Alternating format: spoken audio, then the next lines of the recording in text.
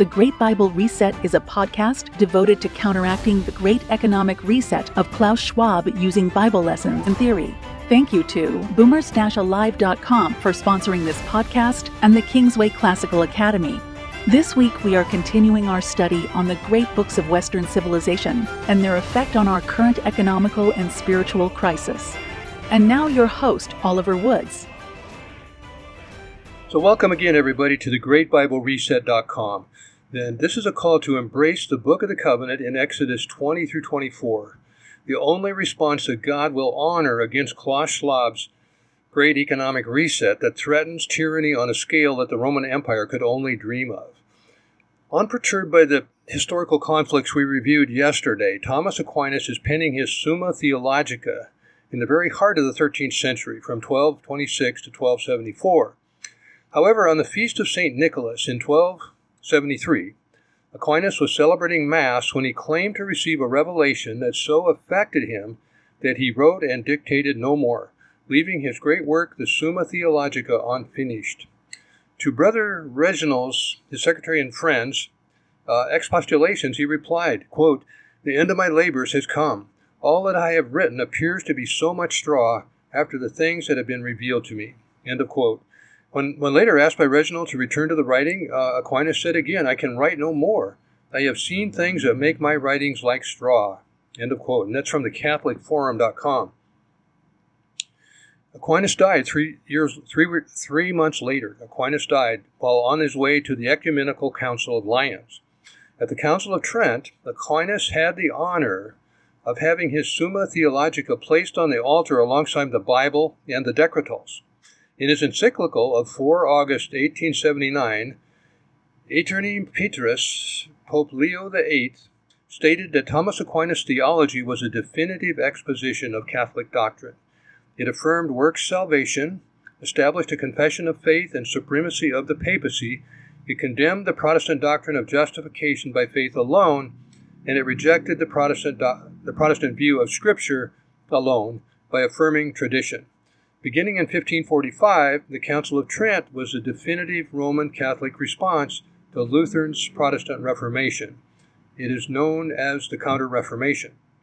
Dennis Johns summarized his findings in this way. It is important to underscore the fact that Luther did not utterly despise the Summa Theologia, or regard it as utterly worthless. One senses here a grudgingly recognition or greatness even in a book which contained, from his point of view, great error. And we recall, too, that Luther did not want to burn it along with other books of scholastic theology and canon law in 1520. End of quote.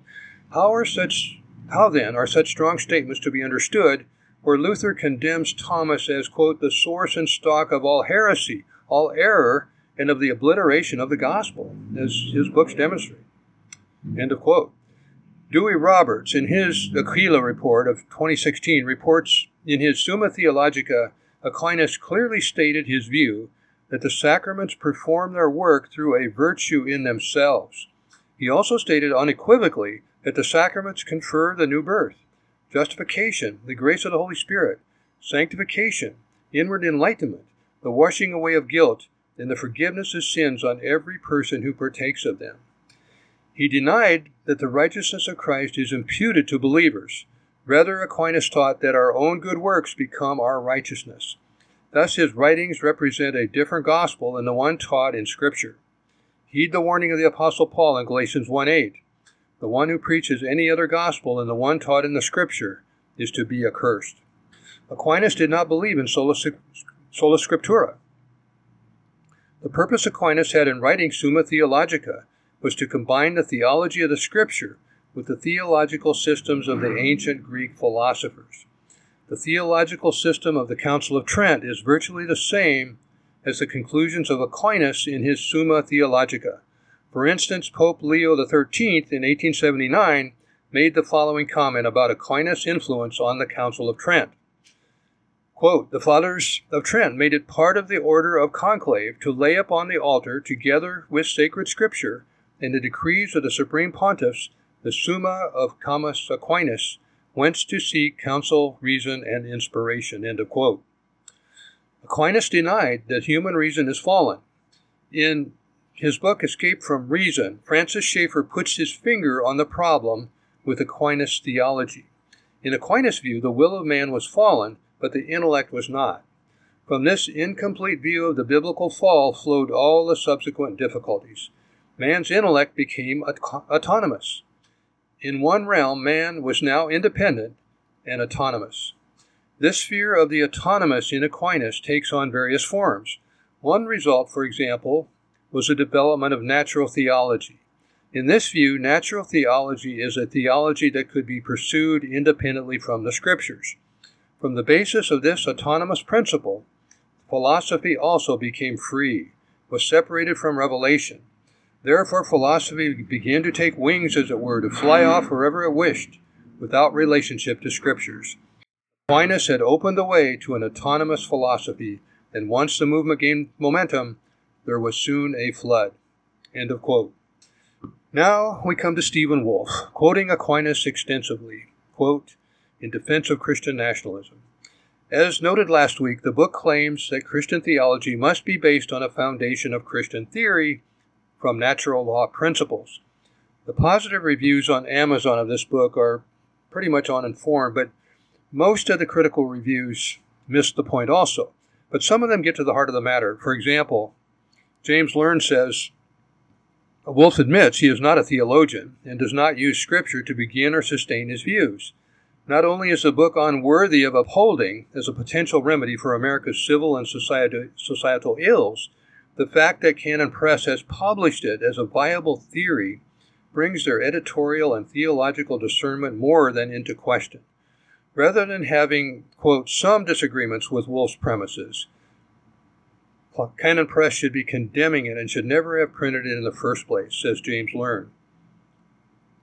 And then James White. It is also a work that is less reformed in nature and seeks to reestablish Popish Scripture plus tradition, development of religious thought. To that point, the author leans heavily on Thomistic patterns of thought concerning natural theology. While this work is probably the most well-written work produced by Canon Press, and its academic style will appeal to many, it is a work that has not been put together with thoughtful, careful, and extensive work in the revealed Word of God. He has allowed his reaction to our culture and his philosophical desires to inform his theological approaches rather than the Word of God, says James White. And then we have theology nerd, racist, kinist, sexist, and unbiblical.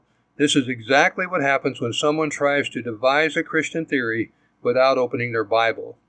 It's a great case for why natural theology is meaningless apart from the oversight of Scripture. Another reviewer says he appeals to Scripture only secondarily. Quote, I rely heavily on the classical Protestant tradition. Despite some Protestant distinctives, however, my account is largely Catholic. I rely on a broad Christian theological and political tradition. Admittedly, I assume much from this tradition, as a complex argument involving theology, philosophy, and politics must start somewhere. Well, how about, sir, we start with the Bible, specifically the Great Bible Reset that we are presented with in Exodus 20 through 24, the very first set of commands Moses brought down from Mount Sinai, defining Christian nationalism as God sees it. You can pick up my commentary on this passage in the bookstore at Kingsway Classical Academy, then check out the unbeatable supplement quality at boomers-alive.com with the NSF badge, quality badge, that is awarded only to a handful of restaurants in any city. So thank you for being with us today, and we hope to see you again tomorrow. Thank you for listening to today's episode. For more episodes, visit greatbiblereset.com. And to help support the podcast and Kingsway Classical Academy, visit our sponsor at boomers-alive.com. To learn how to get your high school diploma and bachelor's degree on the same day, visit kingswayclassicalacademy.com and save up to $100,000 on college tuition.